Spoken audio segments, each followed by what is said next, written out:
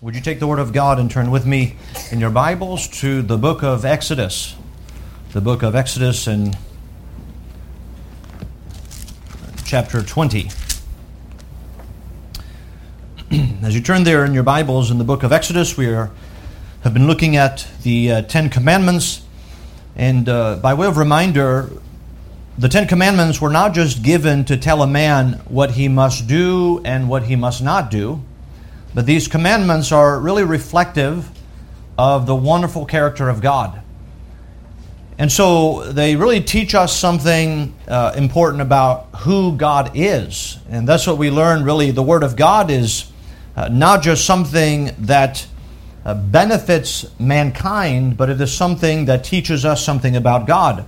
And before the Lord gave the commandments, if you remember, He established the relationship upon which those commandments stand. He had said in Exodus 20, verse 2, I am the Lord thy God, which hath brought thee out of the land of Egypt, out of the house of bondage. And then He gives the Ten Commandments. And so the commandments certainly are no doubt beneficial for mankind in this sense. Man benefits when children honor their father and their mother. Man benefits when there is no killing, no murder. Man benefits when there is no adultery. Man benefits when there is no lying. Man benefits when there is no stealing. So we understand that there is a benefit for mankind. However, those commandments are established, again, between God and man. In other words, although there is a practical outcome to the fulfillment of those commandments with man's relationship to man, there's a practical outcome, which is a good outcome. They are established between God and man. And so God being the lawgiver and man being the receiver of the law. So these commandments, when it says, honor thy father and thy mother, we do that in the Lord. Thou shalt not kill, we do that in the Lord. Thou shalt not commit adultery, we do that in the Lord. That is our first responsibility. Joseph communicated that when his Potiphar's wife, his master's wife, wanted to lie with him by force. He said, I cannot do this great wickedness and sin against Potiphar. That's not what he said. Also, although that would be true. He said, I can't do this great wickedness and sin against God. And by the way, it's interesting that happened in the book of Genesis. The Ten Commandments were not given, yet he was fully aware of the law, the moral standard of God. And so, when we look at those commandments, let's view those primarily as God being the lawgiver. These concern primarily man's relationship to God because they communicate God's character. And if you noted a pattern in these commandments, for example, thou shalt not kill, when God mentions that the violation of that command, man does not have the right to do that. Why? Because man is made in the image of God. And so he brings it back to himself. The reason why man is not to commit adultery is because God is a faithful God. And to commit adultery is to be unfaithful. And it's not a good reflection on the character of God. And so we look at those things in connection to God. Now we're looking at the 9th commandment this evening. And we are interested not just with the letter of the law and what it says. We don't want to limit ourselves to the letter of the law. We want to concern ourselves to the spirit of the law. So we'll begin with the letter, expand on that, and then look at the spirit of the law. So let's stand together, if you would, with me for the reading of God's Word. Exodus chapter 20, we'll begin reading in verse 1. We'll add one more commandment down through verse 16 this evening. So Exodus chapter 20, verse 1, the Word of God says, And God spake all these words, saying, I am the Lord thy God, which hath brought thee out of the land of Egypt, out of the house of bondage. Thou shalt have no other gods before me. Thou shalt not make unto thee any graven image, or any likeness of anything that is in heaven above, or that is in the earth beneath, or that is in the water under the earth. Thou shalt not bow down thyself to them, nor serve them. For I, the Lord thy God, am a jealous God, visiting the iniquity of the fathers upon the children unto the 3rd and 4th generation of them that hate me, and showing mercy unto thousands of them that love me and keep my commandments. Thou shalt not take the name of the Lord thy God in vain. For the Lord will not hold him guiltless that taketh his name in vain. Remember the Sabbath day to keep it holy. 6 days shalt thou labor and do all thy work. But the seventh day is the Sabbath of the Lord thy God. In it thou shalt not do any work, thou, nor thy son, nor thy daughter, nor thy manservant, nor thy maidservant, nor thy cattle, nor thy stranger that is within thy gates. For in 6 days the Lord made heaven and earth, the sea, and all that in them is, and rested the seventh day. Wherefore the Lord blessed the seventh day and hallowed it. Honor thy father and thy mother, that thy days may be long upon the land which the Lord thy God giveth thee. Thou shalt not kill. Thou shalt not commit adultery. Thou shalt not steal. Thou shalt not bear false witness against thy neighbor. Verse 16, the title this evening, Thou shalt not bear false witness against thy neighbor. Let's pray. Father, we thank you this evening for your word. I pray, Lord, that you would help us to be truthful, that there would be integrity and honesty in the inward parts. That's what David said in Psalm 51. Thou desirest not a sacrifice, else he would give it, but thou desirest truth in the inward parts. So, Lord, might we learn the importance of this ninth commandment, how it relates to us, and how we can be faithful to observe not just the letter of the law, but to observe the spirit of this ninth commandment. We know that as believers we are redeemed from serving the oldness of the letter to serving in newness of spirit. And so help us to be faithful to your word this evening and to apply it to our lives. We ask for help. In Jesus' name we pray. Amen. Thank you. You may be seated.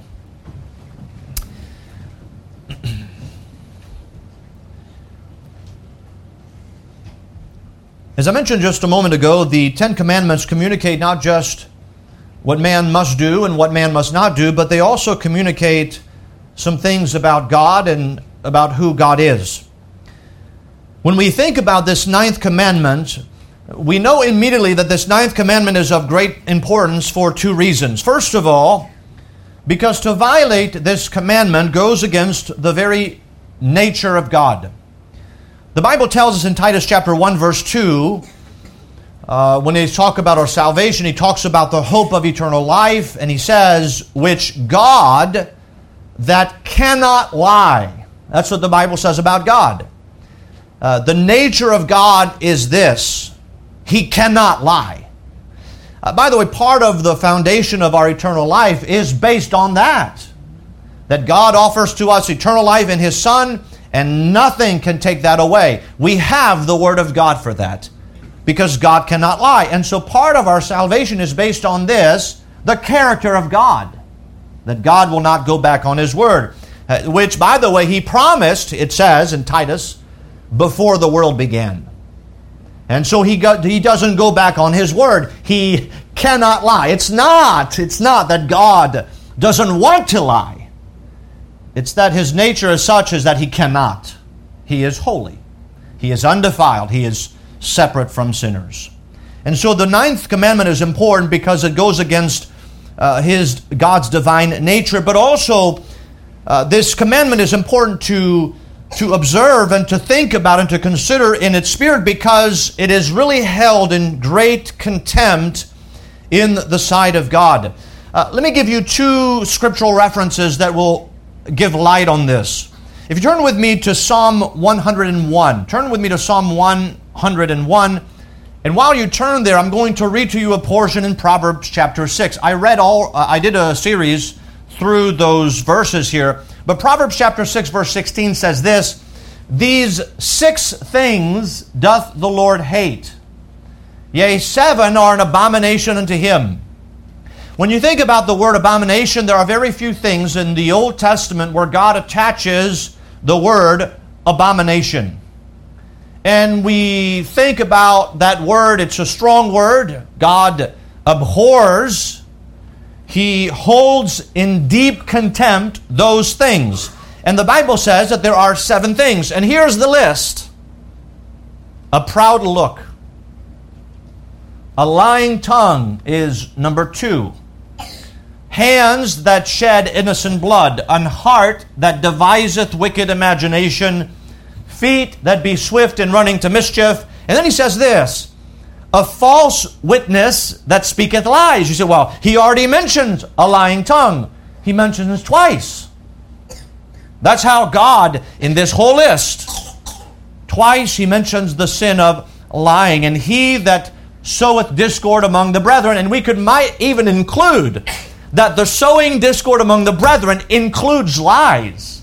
The idea of sowing discord is that you're trying to pit someone against another one. And to do that, you have to lie. You have to say something false about someone so that it creates conflict. And so you see here, there's an emphasis where God says, I really hate this. I consider this to be an abomination. And within the family, as I mentioned, the 10 Commandments include not just those commandments on their face, but there's a whole family of sins that exists under each one of those 10 Commandments. And God mentions that out of the 7 things, we might say for sure 2 things, but 3 of those are included within this 9th commandment.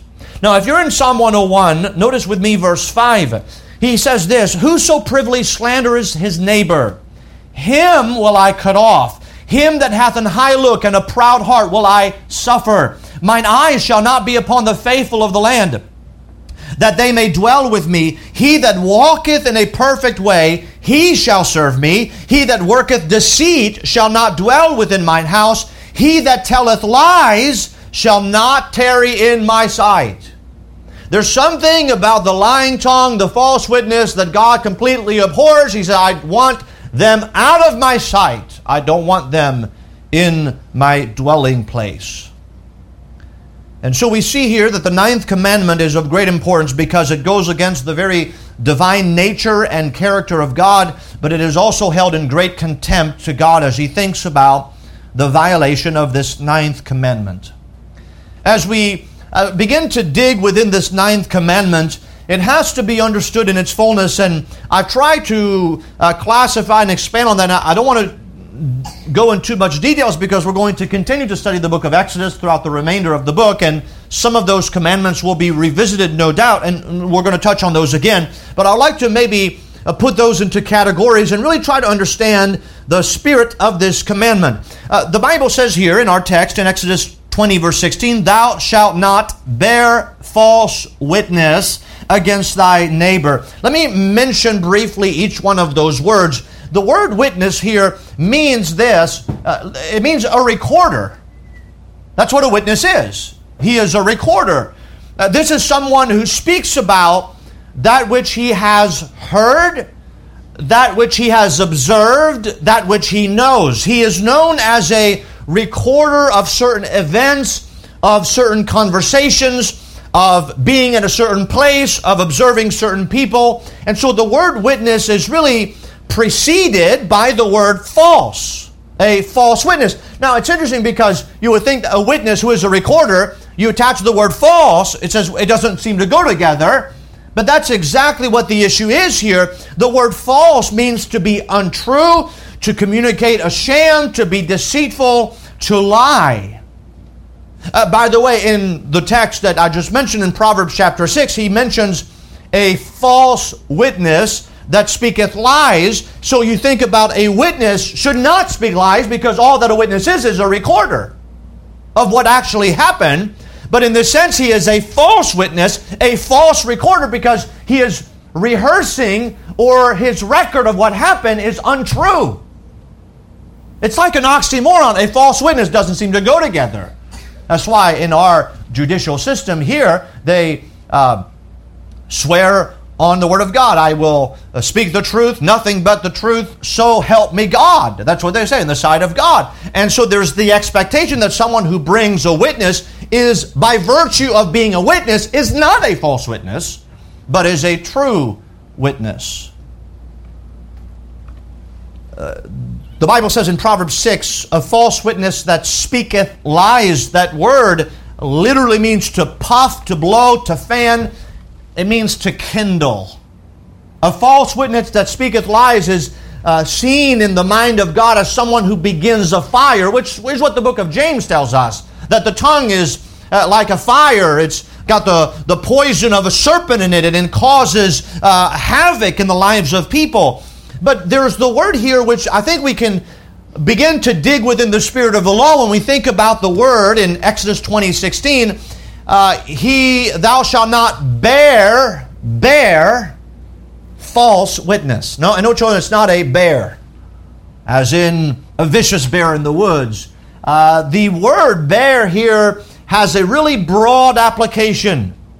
Now, immediately our minds goes to a courtroom and to someone who stands as a witness on the witness stands and who bears witness of what he saw, of what he heard, of what he was privy to. But the word here, bear, has a broad application and means this. The idea of bear means to look upon, to consider, to pay heed to listen to. It can also mean to give or to communicate. Now, turn with me to Exodus 23. Let's see here what he says in Exodus chapter 23. Notice with me verses 6 and 7. Exodus 23, just a few pages over. In verse 6, notice what he says. Thou shalt not wrest the judgment of thy poor in his cause. Keep thee far from a false manner, and the innocent and righteous slay thou not, for I will not justify the wicked. Notice what he says in verse 7 at the beginning again. Keep thee far from a false witness.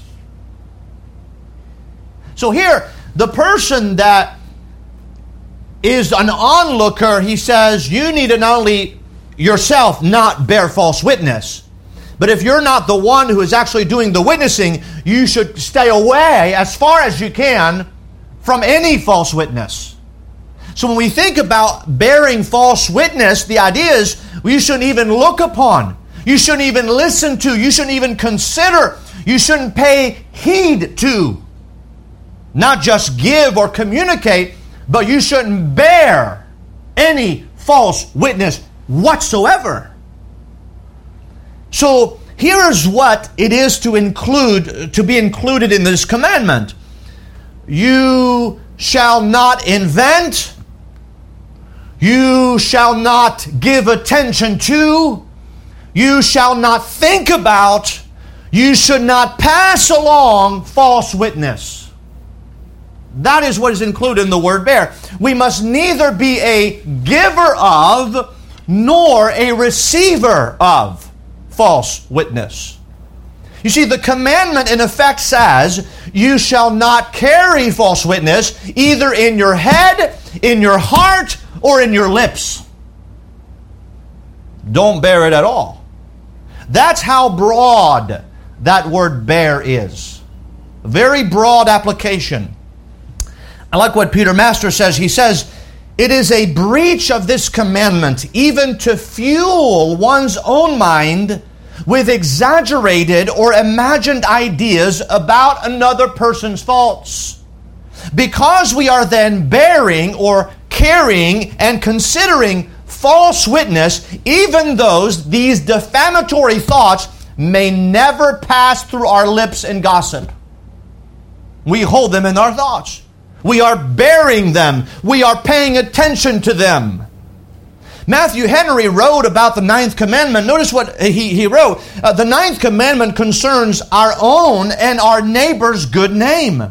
This commandment forbids, number one, speaking falsely in any matter, lying, equivocating, and in any way devising and designing to deceive our neighbor. Number two, speaking unjustly against your neighbor. Number three, bearing false witness against him, which is slanting, backbiting, tale-bearing, aggravating what is done amiss and making it worse than it is, and in any way endeavoring to raise our own reputation upon the ruin of our neighbor's reputation. So there's much more than just thinking about, just lying with my tongue. No, the spirit of the commandment is very important in the word bear. don't invent, give your attention to, think about, pass on any false witness. Not in your head, not in your heart, not by your lips. So we see here that the ninth commandment is to be understood really in its fullness in the word bear. Thou shalt not bear false witness against thy neighbor. Now let me mention here that the ninth commandment must include two main categories of false witness. Again, the idea is not in your heart, not in your mind, not through your lips. No, don't bear any false witness. But when we think about the idea of being a false witness, let's step now outside the heart, outside the mind. We might be able to categorize a false witness into two categories. Turn with me to the book of Deuteronomy in chapter 19. Deuteronomy chapter 19. Let's look at what does it mean to be to bear false witness, to be a false witness. Notice Deuteronomy chapter 19. Let's begin in verse 14. And I'll explain why I'm including verse 14 in just a moment. Let's read here those verses. Deuteronomy chapter 19, verse 14. The Word of God says, Thou shalt not remove thy neighbor's landmark, which they of old time have set in thine inheritance, which thou shalt inherit in the land that the Lord thy God giveth thee to possess it. One witness shall not rise up against a man for any iniquity, or for any sin, in any sin that he sinneth. At the mouth of two witnesses, or at the mouth of three witnesses, shall the matter be established. If a false witness rise up against any man to testify against him that which is wrong, then both the men between whom the controversy is shall stand before the Lord, before the priests and the judges, which shall be in those days. And the judges shall make diligent inquisition, and behold, if the witness be a false witness, and hath testified falsely against his brother, then shall ye do unto him as he hath thought to have done unto his brother. So shalt thou put the evil away from among you. And those which remain shall hear and fear, and shall henceforth commit no more any such evil among you. And thine eye shall not pity, but life shall go for life, eye for eye, tooth for tooth, hand for hand, and foot for foot. Now, there are two categories of a false witness. Did you notice them? The first one is a false witness by an act. Not by words that you say, but by an act. Now that's what we find in verse 14. Notice, Thou shalt not remove thy neighbor's landmark, which they of old time have set in thine inheritance, which thou shalt inherit in the land which the Lord thy God giveth thee to possess it. Now, a landmark was usually, at that time, a stone or a post used by neighboring properties to distinguish your property from your neighbor's property. Today, if you buy a house, when you typically buy a house, they do a survey, and often what they'll do is the surveyor will come. He'll make sure that the limits of the property are marked off, and he'll put flags on each corner of the property where the property is to be marked off. So when you become the new homeowner, you know which part belongs to you, which part belongs to your neighbor. The lines have been drawn. Well, at that time, they didn't have surveyors. The lines were drawn, and they would put either a post or a large stone to mark the line or the intersection of this is my property on this side, and on the other side it is your property. That was called a landmark. Now, those landmarks could be easily removed and placed in different locations. So when he says here, thou shalt not remove thy neighbor's landmark, this was basically a dishonest move to enlarge one's own property without the knowledge of the neighbor. And so the landmark being moved, what you say, well, what was the landmark? The landmark was this. The landmark was a witness. That's what the landmark was. Here is the witness of the separation of my property from your property. And so if a man took it upon himself to remove that post and to move it down a little ways to expand his property, or to take that big boulder or that big stone and to remove it further so as to expand his property, then here's what happened. That landmark would stand as a false witness. It was not a true witness. It was a false witness. And so here within this classification, there's a first category that God gives us for being a false witness. Notice, no words have been uttered. But the false witness was done by an act.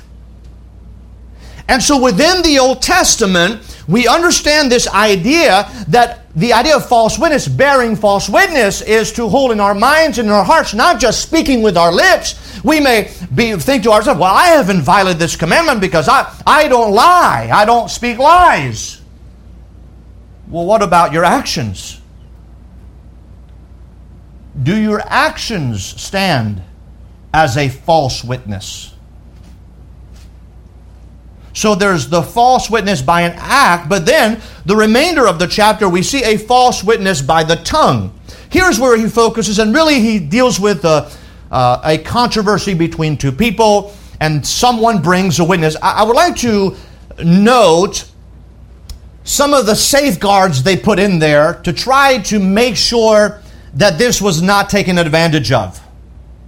A false witness here by the tongue. I want you to notice really in verse 15 he establishes this, the carefulness of a witness. Because in verse 15 he says, one witness shall not rise up against a man for any iniquity or for any sin, in any sin that he sinneth, or the mouth of two or witnesses, or at the mouth of three witnesses shall the matter be established. And so here it says you got to be very careful. If anybody is going to stand and bring witness, it is a careful matter. It is to be a careful matter. You ought not to be careless about speaking up against anyone. By the way, that truth, that principle was carried into the New Testament when he says to the New Testament church, by the mouth of one witness, receive not accusation against an elder.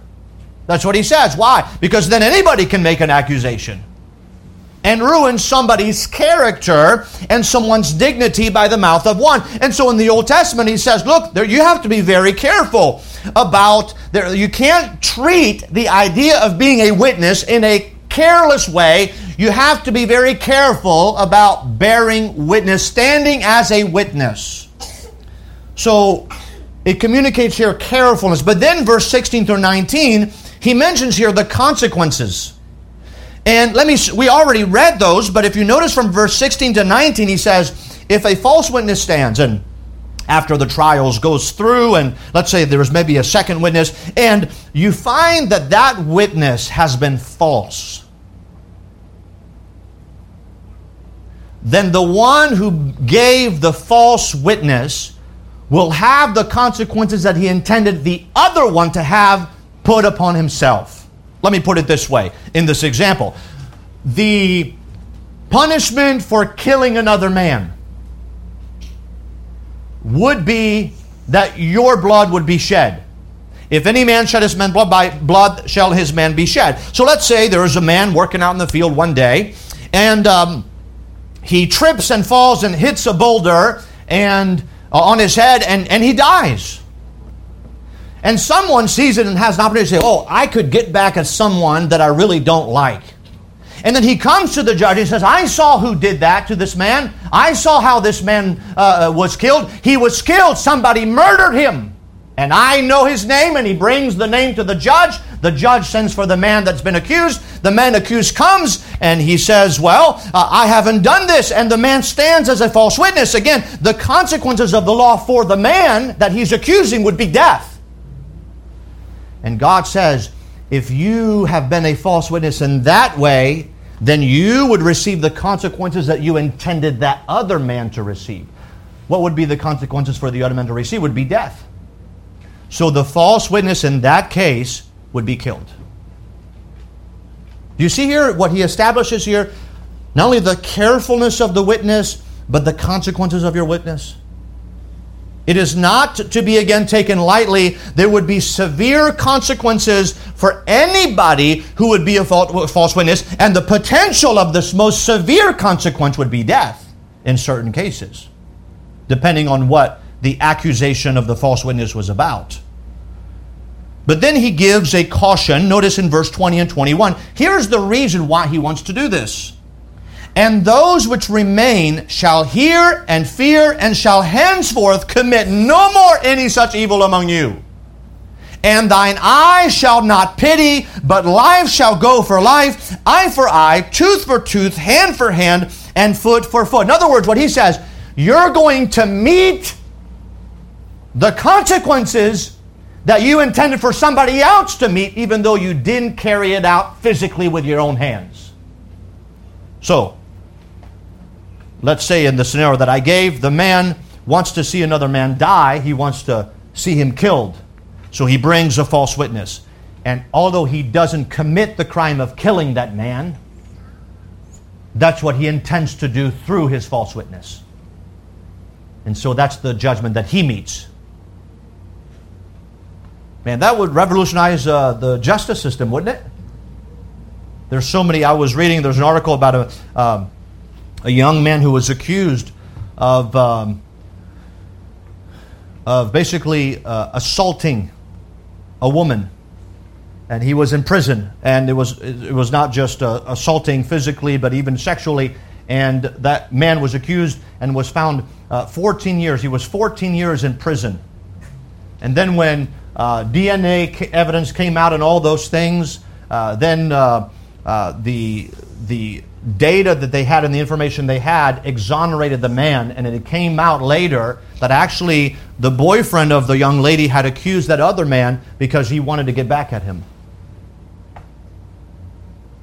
Now you think he should meet the consequence in his own life that he intended by his false witness to impose upon somebody else's life. That's fair, isn't it? That's what God designed. That's what God intended here, so that people would not be careless, so that people would think about the consequence of their witness, that those consequences could fall upon themselves, and so that everybody would be very cautious about what they said about someone else. So the 9th commandment can have two main categories of false witness. False witness by an act and false witness by the tongue. Let's bring this to the New Testament. The 9th commandment as it relates to believers in the church. Turn with me, we'll go look at two passages. Again, we could go and spend a lot of time here, but I think you appreciate it. I'm trying to limit my time, all right? I know Paul preached till midnight, but I'm not the Apostle Paul, so I'm not going to try to do that. Turn with me to Colossians chapter 3.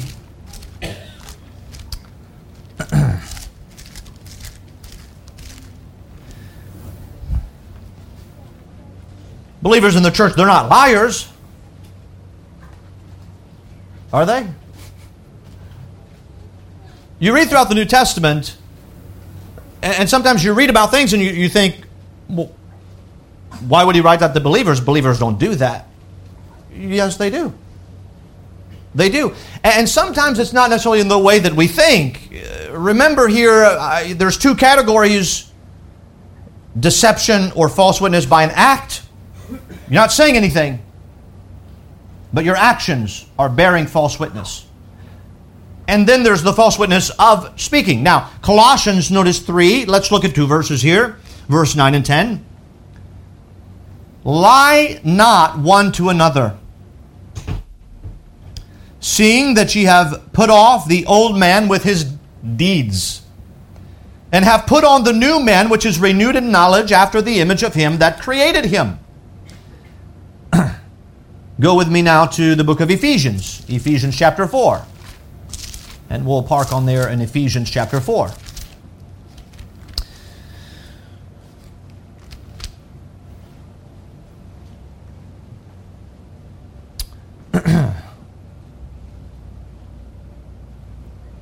Let's begin reading verse 22. Now again, Colossians, he had talked about lying, and he talked about putting off the old man, putting on the new man. And here in Ephesians, he says the same thing. And verse 22, he says that ye put off concerning the former conversation the old man, which is corrupt according to the deceitful lust. The old man, that's what he is. He is deceitful. That's part of the old nature. Deceit. Not truthfulness. Deceitful. Verse 23, and be renewed in the spirit of your mind, and that ye put on the new man, which after God is created in righteousness and true holiness. Verse 25. Where, by the way, true holiness here, he's talking about being renewed in the spirit of your mind. True holiness is not just an outward show. It's something that is honest from within. True holiness. Verse 25. Wherefore, here's what he says. Wherefore, putting away lying, speak every man truth with his neighbor, for we are members one of another. Be angry and sin not. Let not the sun go down upon your wrath. Neither give place to the devil. Let him that stole steal no more. You see 3 of the commandments mentioned, right? Anger, thou shalt not kill. Thou shalt not bear false witness. Lying. And then don't steal. Thou shalt not steal. There they are. The Christian is to live by the spirit of the law. He says, verse 28, let him that stole steal no more, but rather let him labor, working with his hand the thing which is good, that he may have to give to him that needeth. Let no corrupt communication proceed out of your mouth, but that which is good to the use of edifying, that it may minister grace to the hearers. And grieve not the Holy Spirit of God, whereby ye are sealed unto the day of redemption. And so he says, let all bitterness and wrath and anger and clamor and evil speaking be put away from you with all malice. And be kind one to another, tender-hearted, forgiving one another, even as God for Christ's sake hath forgiven you. He goes in this passage from, don't do this, but do this. Don't do this, but do this. Don't do the negative, but do the positive. What is that? Put off the old man, put on the new. That's what he says. So, I would like to bring your attention here to this 9th commandment and how it relates to believers in the church. What does he say? How does he approach this to the believers at Ephesus? He says this. First of all, if you are to lie, now he mentions verse 25, putting away lying, speak every man truth with his neighbor. He says, verse 29, let no corrupt communication proceed out of your mouth. He says at the end of verse 31, but be put away from you evil speaking, be put away from you with all malice. So you have evil speaking, corrupt communication that proceeds from the mouth, and putting away lying. The first thing we see is that the 9th commandment, as it relates to the believer, is important because lying, being a false witness or communicating corruptly, harms the reputation of the believer who propagates the falsehood. It harms the reputation of the believer who propagates the falsehood. We know what it's like. If somebody lies, you can't trust that person. I remember growing up, I thought when I was 5 and 6 and 7 years old, I thought that I was smarter than my parents. Now, I know no children think that way today. That's not true. They all think that way. Sometimes the children were getting somewhere, and children will ask me this question, do you know where you're going? Or I'm going in a direction and say, the church is not that way. Smarter than the parent. But one of the things that I did in my life was this is from my dad's testimony. I always maybe think in a rosier manner my life, but my dad says, you were a pretty good liar. He said, you lied about everything. He says, whatever you said out of your mouth, we just didn't believe it. I said, that's sad. That's really sad. But what happened is I had a reputation. You cannot be trusted. Do you know people like that? It's sad, isn't it? Now, that should never describe the life of a believer. You see, the idea of lying here really is important for the believer because it harms the reputation of the believer who propagates the falsehood. And by the way, when we're talking about bearing false witness, you think about character assassination or saying something about someone, and maybe you give some facts that are true, but you add some juiciness to those facts, things that have nothing to do, and the Bible calls that gossip, right? Evil speaking, corrupt communication, all those fall into that category. And what people don't realize when they do that is they harm themselves. When they're attacking somebody else, to the listener often now, you find yourself, well, I don't know if I can trust that person. You know, sometimes if my wife and I, and I'm not saying this is not anybody in the church, but sometimes we're privy to somebody comes and they talk to us about somebody else. Sometimes you'll go to meetings, and it's sad that sometimes preachers, when they get together, all they talk about people, and they talk about other preachers and criticize other preachers. It's really quite disturbing. Well, sometimes we leave those conversations, and I say to my wife, you know, what they said to us about other preachers, that's probably what they say about us. See, what they don't realize is it harms them. It harms their reputation when they do that type of thing. They try to make themselves look good by attacking somebody else. And by the way, that's what you do when you're trying to attack somebody's reputation. You're trying to prop yourself up, but you're really not propping yourself up. You're harming your own reputation. That's what's really going on. So it harms the reputation of the believer who propagates the falsehood, but also, notice in our text, it produces the opposite effect that God intends the believer to fulfill towards his fellow believer.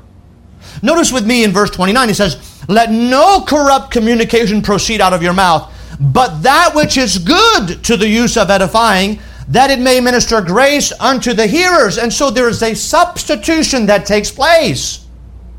If you are involved in corrupt communication, you're not edifying your brother. You're not. Now, the intent, what does God intend? We talked about that this morning in Sunday school. The intent of a believer and his ministry towards his fellow believer is to edify him, is to build him up. And by propagating falsehood or by having corrupt communication, you are producing the opposite effect that God intends for you to have in the life of somebody else towards edification. The opposite product is the result. Again, let no corrupt communication proceed out of your mouth, but that which is good to the use of edifying. I talked about thou shalt not steal last week. This would fit into that category of don't steal. Don't rob your fellow believer of the ministry that God intends for you to have to them. And you rob the ministry that God intends for you to have to them when you propagate falsehoods. When there's corrupt communication proceeding out of your mouth. You are robbing them of the ministry that God intends for you to have in their lives. So it produces the opposite effect that God intended the believer to fulfill towards his fellow believer. But there's a third thing. And I think perhaps this is the most severest consequence of corrupt communication. He says it renders the ministry of the Spirit and the life of the believer inactive. You see what he says?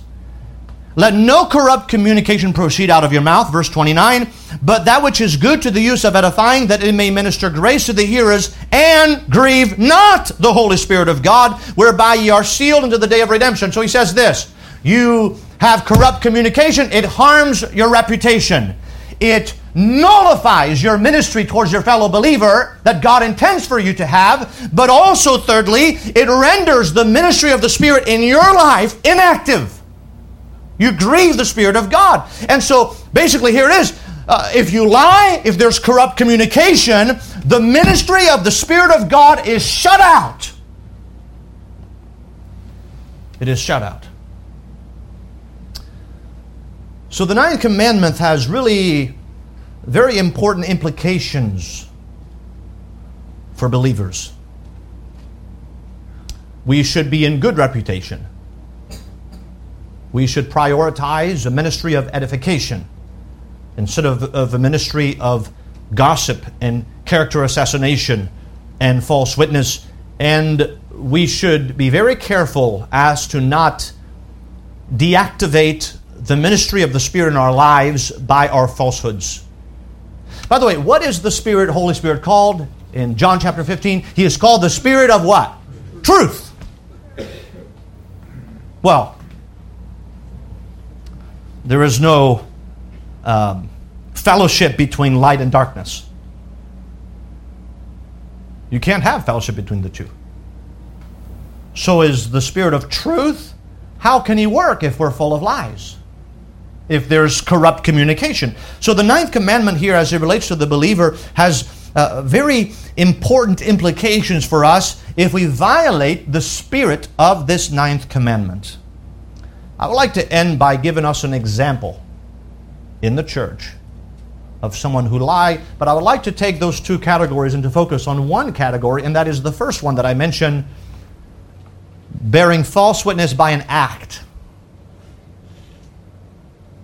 I think we can make the application that when we speak, we should not bear false witness, speak from our lips.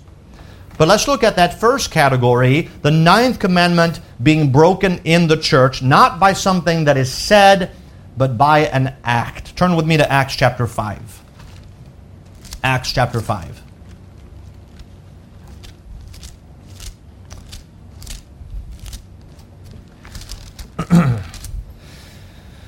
Here is a case in the early church at Jerusalem that should arrest our attention. The context in chapter 4, the believers were threatened not to teach and preach in the name of Jesus Christ anymore.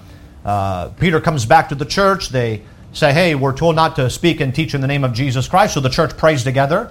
They pray that God gives them boldness. God gives them boldness. They continue to preach the word, and there's just a spirit of revival. Everybody was selling their land and bringing money to the church. Barnabas was a man who was a Levite who owned a piece of property, and he sold it and he gave to the church. He was given a special name, the Son of Consolation. And so there's something great going on in the church, and we come to Acts chapter 5, and we read about a man and a woman, a husband and wife, named Ananias and Sapphira.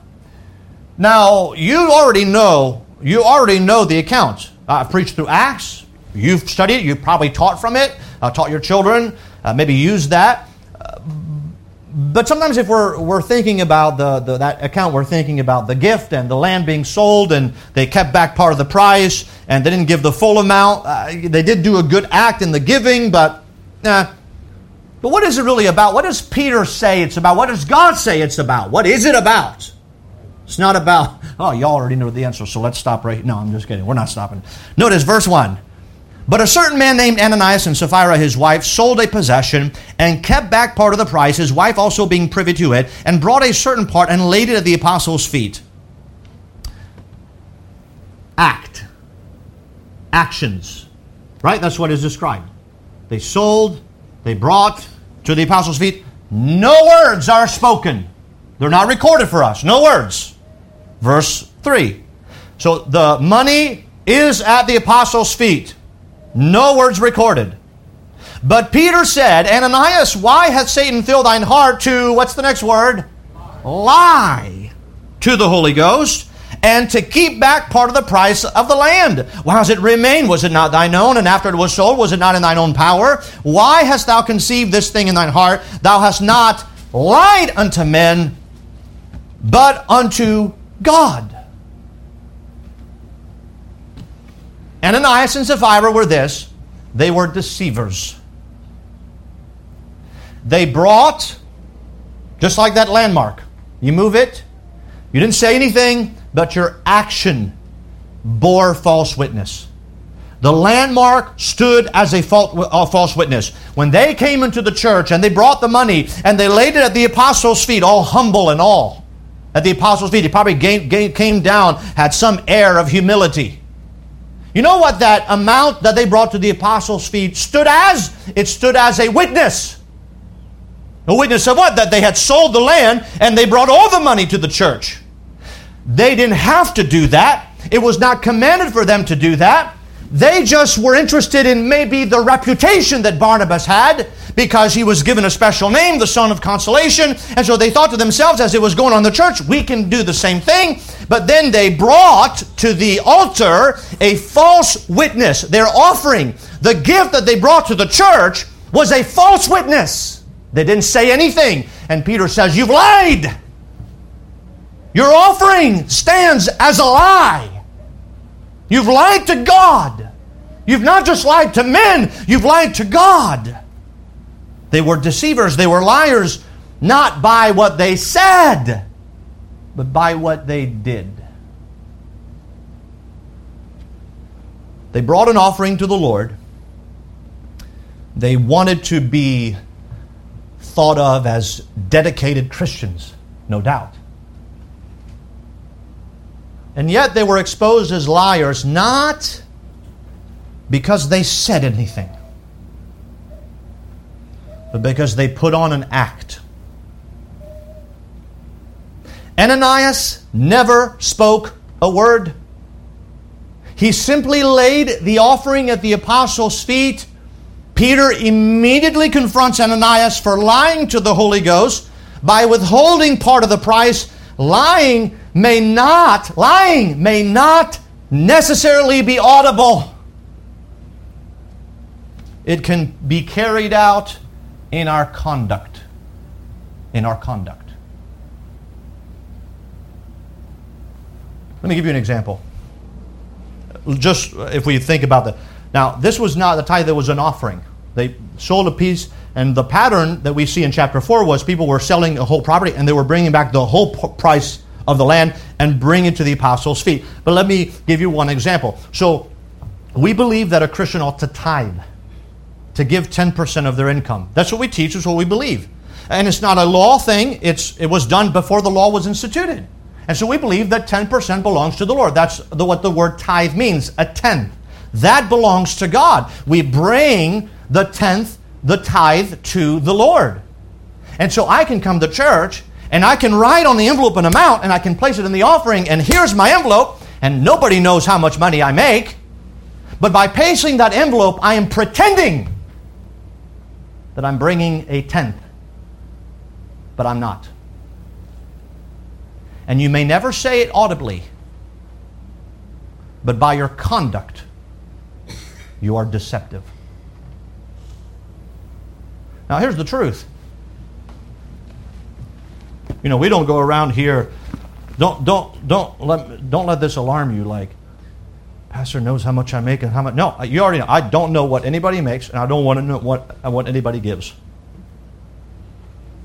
Now you know how much I get. You know how much I make, because you determine that. And you know how much I give, and you can find that out. But I don't know that for anybody else. But God does. So I'm not saying up here and says, well, I'm going to find out. No, it's irrelevant to me. But the question is this: in your conduct, are you pretending? Are you pretending to be dedicated Christians, but God knows you're not, and you know you're not? You're a deceiver in your conduct. And you may say, I'm not a liar, I haven't said anything. Now, you may not believe in tithing, and that's up to you. But if you believe that that's what God requires of you, and if you don't do it and pretend you do it, then you're a deceiver. What I'm saying is that the spirit of this commandment, it doesn't include just the speaking of lips and of lies. It includes our conduct. Our conduct. We can apply this to many areas of our lives. By the way, when you look at Acts chapter 5, they weren't requiring to give. Paul says in verse 4, whilst it remained, was it not thine own? And after it was sold, was it not in thine own power? Why hast thou conceived this thing in thine heart? Thou hast not lied unto men, but unto God. In other words, Peter says, you didn't have to do this. You didn't have to. There was no requirement. There was no commandment for you to sell your land to bring to the church. There was no requirement for you to do that. You pretended. You pretended. Now, I think that when we think about our lives, there is a sense where all of us want to appear, when we come to church, want to appear more dedicated than we are.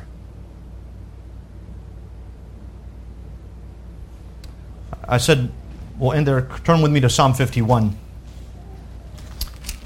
Psalm 51.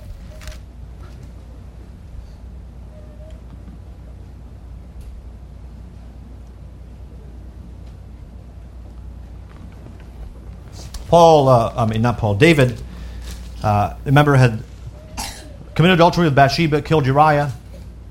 gone on for some time, evidently knowing that he was in the wrong. He was living a life of hypocrisy. So here's what I'm saying. When David went to the tabernacle or brought a sacrifice,